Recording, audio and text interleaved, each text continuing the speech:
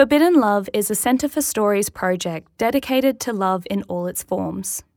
4 storytellers worked alongside story trainer Sukhjit Kaur Khalsa to perform their stories for a series of live events. This event was held on Valentine's Day in 2021. Whether it's waiting at a bar for an hour to meet your next Tinder date or putting up with your partner's questionable taste in music, love makes us do strange and wonderful things. So let's celebrate love by listening to love stories. Dore Khan's story, Ajiba Janai, or Strange Girl, is a recount of her childhood in Pakistan and the development of her first crush. She remembers these moments while comparing her love life today. I woke up this morning to the smell of banana pancakes cooking in my kitchen, the smell of burnt sugar, cardamom, and cinnamon, as sunshine pulled through Venetian blinds and defrosted my cold air-conditioned bones. And upstairs, the neighbor was practicing clarinet, albeit very badly. And below my window, Ian, our community gardener, was whistling along trying to save the remainder of our garden because we have no retic. And outside, there were people wearing hues of red and pink and walking to Modus Coffee, all smiley face, not wearing masks. And there was this general feeling of relaxation after what was a very stressful week for most of us Western Australians in the middle of a pandemic that keeps deciding, are we not? And I was in bed on this perfect Sunday with my cat curled up in this perfect little croissant, making little big snoring sounds that was kind of meddling in with all these other sounds, creating this beautiful choir.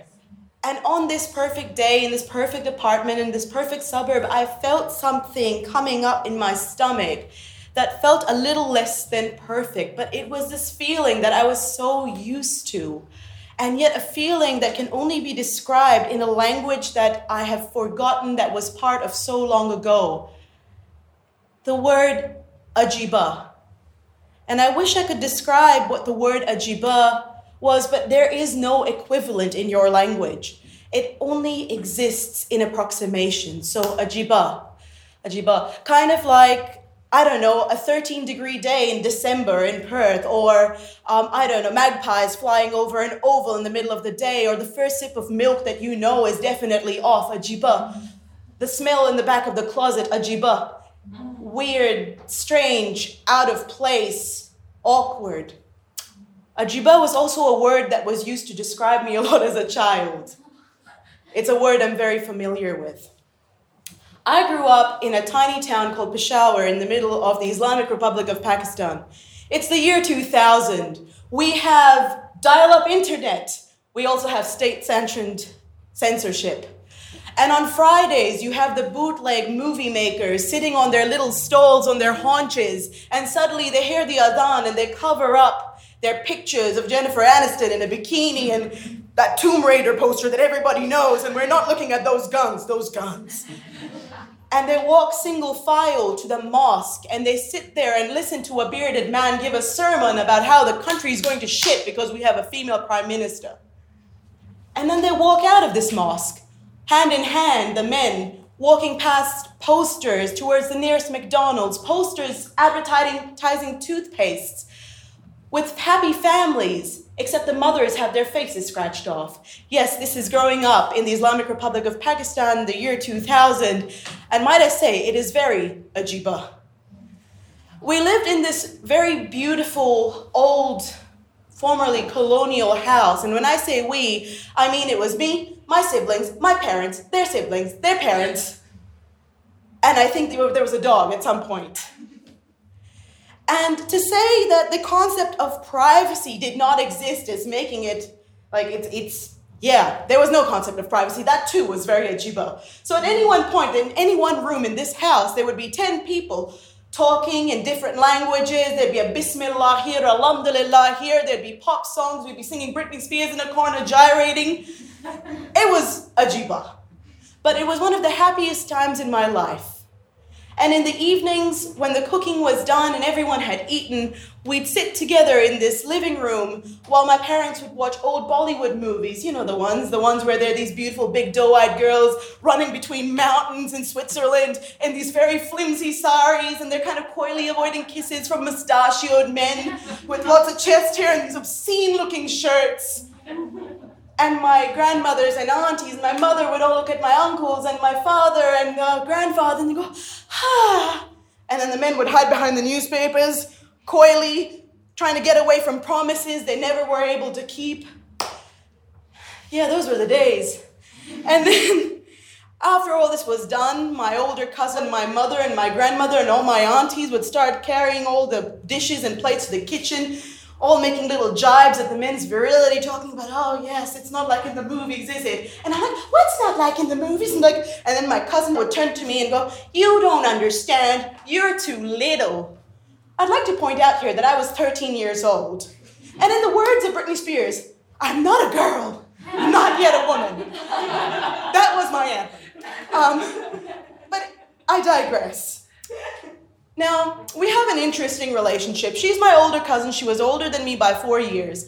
And that was also coincidentally the year that I started junior high. I don't know what you call it here, but I started junior high. And my older cousin, she was a senior at the school. A lot taller than me, a lot prettier than me, a lot slimmer than me, but she's not funnier than me. At least I have that. I have a sense of humor. You have to. In my situation, you really have to. So I started junior high, which my older cousin's friends would all sit on these stairs in front of school, braiding each other's hair, reading Cosmo Girl hidden between chemistry books, because you're not allowed Cosmo Girl in the Islamic Republic of Pakistan. No, anything that won't educate you about your body is probably a good thing. So, meanwhile, I'm trying to make an impression in this brand new school, running from pillar to post, trying to sign up to debate team and squash team and netball and drama club. See, I really wanted to be an actor when I grew up. I still want to be an actor when I grow up. When that'll happen, I do not know.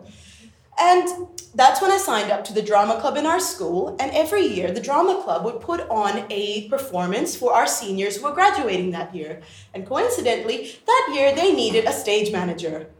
Enter me, stage left. Hello, I would like to join drama club. Now, I know that was not exactly my first preference. I really wanted to be lead actor, but that's okay. I could weasel my way in somehow. Just had to start at the bottom. So at the first meeting for drama club, I show up ridiculously early, 30 minutes early, and I'm sitting there waiting for everyone to pull in. And in come the rock stars, the seniors, all the different people in the different roles show up, and I'm taking a role. And then I come down the list to a name that still follows me around in the corner of my mind at various points in my life. Wajiha. No, Wajiha, no sound. Wajiha. And then, through the door, walks in a tall, lanky person with the most adorably floppy brown hair and these Coke bottle Buddy Holly glasses. And then there was that really heavy feeling, like a weight in the pit of my stomach tugging on my heart that felt like some kind of helium balloon, that feeling of ajiba. She walks in. Sorry, I'm here. Yes, you definitely are here. Please sit down. And thus began the most confusing time. And when you're 13, a lot of confusing things happen to you. But this was perhaps the most confusing time in my life. Again, Islamic Republic of Pakistan. Lots of censorship. No Cosmo Girl. Not knowing what's happening. Why am I feeling also very, very mixed up and strange? So this is 3 weeks of rehearsals between me and this cohort. My older cousin, she was a lead performer as the love interest of Wajiha, who's playing the other lead. And God, if you knew anything about my cousin, she just cannot act to save her life. She has this sigh that she does that's so heavy you could stub your toe on it. It's like and she'd read these lines without passion or gusto, and I'd know, you need to hold Wajiha's hands in her face in your hands and just say these lines with passion. She's like, all right, chill, what's gotten into you? Why are you so, I just want the play to be really good, okay? Comes to opening night, I'm nervous. I'm nervous for many reasons. One, my older cousin, she was terrible at her lines. She's barely learnt them. Two, we haven't sold all the tickets. 3, like, is everyone going to show up? Are they going to make me look like an idiot? And I'm standing there trembling with this giant folder, as stage managers would know, giant folder with all these things. And I start thinking about the future. And not the far future, more of the near future. This is probably the last time I'm going to see this cohort of people at this play. This is a time before Facebook. This is a time before MySpace. This is a time where once a person's out of your life, they're out of your life, see you later, you're never going to see them again.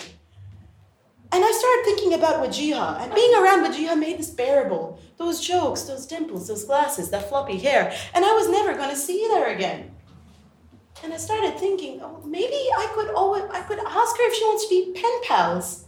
Yeah, we could be friends. That's what this is. I just really want to be her friend. A really, really good friend. I start penning a letter in my head. And so the scenes go on, and I grab a scrap of paper from my file, and I write a little note. Dear Wajiha, you've done an excellent job playing Feathertop. I have so enjoyed our time together. I was wondering if maybe you'd like to be my pen friend. We have the same interests. We both like cats. Love? No, not love. Your friend, Tharishawar Khan. And I fold it up, really little and teeny tiny, and pop it inside her jacket that's on the side. Then I realized something. I should probably add a little addendum. Pull it out again. P.S. Can we meet at the gates after this is over? I'd really like to talk. Fold it up, pop it back into the jacket, and there we go. The show is pottering along. Wajiha's smashing. She looks so good in that jacket. And then the show comes to a close. The curtains shut. I start congratulating everybody. Everyone else, you're all doing really, really well. And I leave to go attend to something else and let them get dressed. It gets to closing time. I'm waiting at the gates, hoping Wajiha's gotten my notes. Check my breath. Okay, it's all right. We're not getting very close, it's fine. And then someone taps me on the shoulder, and I turn around. And it's Mrs. Iftikhar, the drama teacher, holding a giant crate going, oh, thank God. Can you just take this to my Jeep? Please, it's so heavy. So reluctantly, I grab her giant box that she's given me, and I run to her Jeep, almost falling over on myself, so I don't miss Wajiha, and I chuck it in there. Run back to the gate. I have another one. Can you please take this one as well?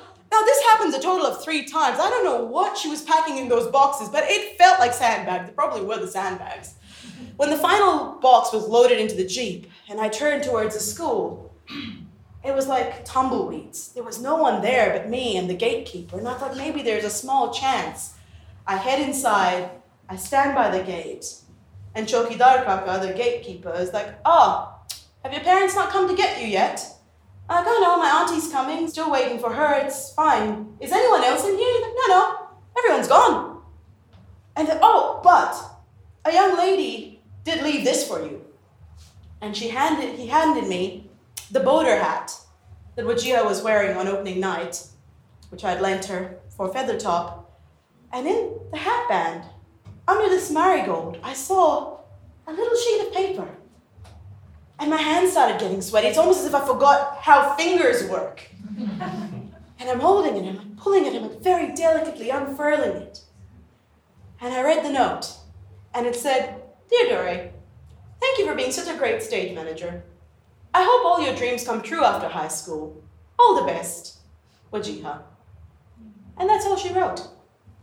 No address, no contact details. Maybe she didn't want to be my pen friend. And I don't know why, but at that very moment, for my 13-year-old self, I'd never felt such a feeling of rejection. And the funny thing was, there was nothing wrong with that note. There wasn't anything mean written in it. But there's also nothing nice written in it, nothing to look forward to.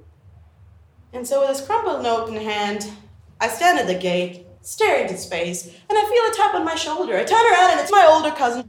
Oi, you going or not? And so I drag myself to the car.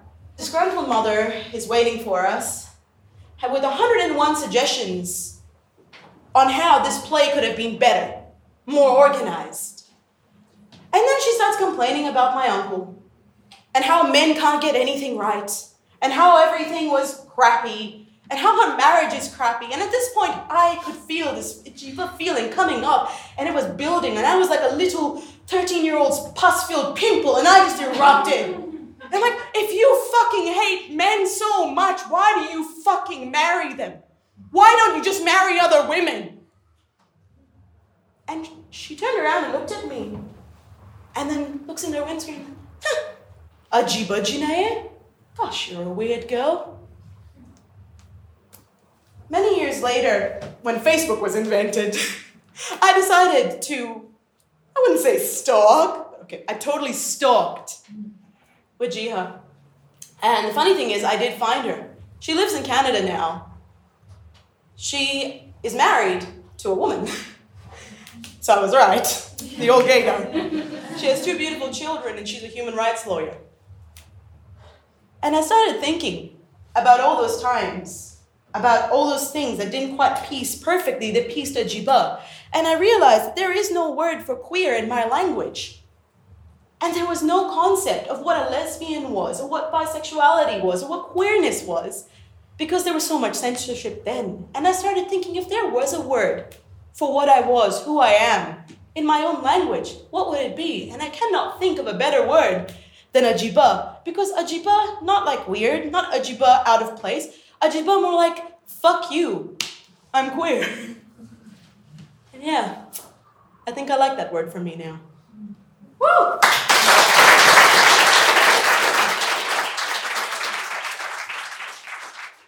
We hope you enjoyed this story. Forbidden Love was possible with funding from Creative Partnerships Australia and the Centre for Stories Story Supporters. Learn more about the Centre for Stories and the projects we're working on at centreforstories.com.